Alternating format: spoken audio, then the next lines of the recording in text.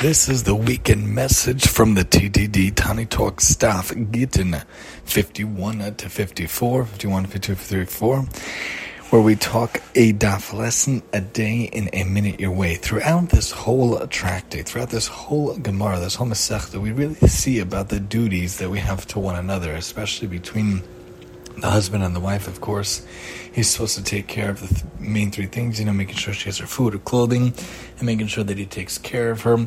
And of course, we talk about different relationships and different interactions. And really, in life, there are duties that we have to one another, to the Jewish people as a whole, of course, to our spouse first and foremost, and then to our kids second of all, and then to the Jewish nation at large, and then to the Jewish world and the whole world at large. And we have to fulfill our duties. We know Kol Yisrael Arevim Zeh Lezeh.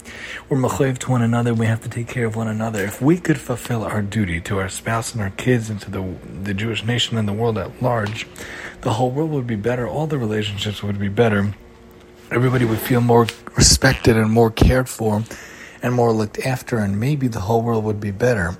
As we go about the weeks from Shivasar B'Tamas to Tisha B'Av here in 2023, and we think about why the Beis Hamikdash is not here, what it takes to get back at it, what can we do to make the world a better place, a more beautiful place, a terrific place where we could have a world full of peace, full of caring for one another, looking at the duties, how we can help out others through Torah, mitzvahs, and chesed throughout this world. Maybe finally we can have it again. Join us next time as we talk Gittin at 55 here on the TTD.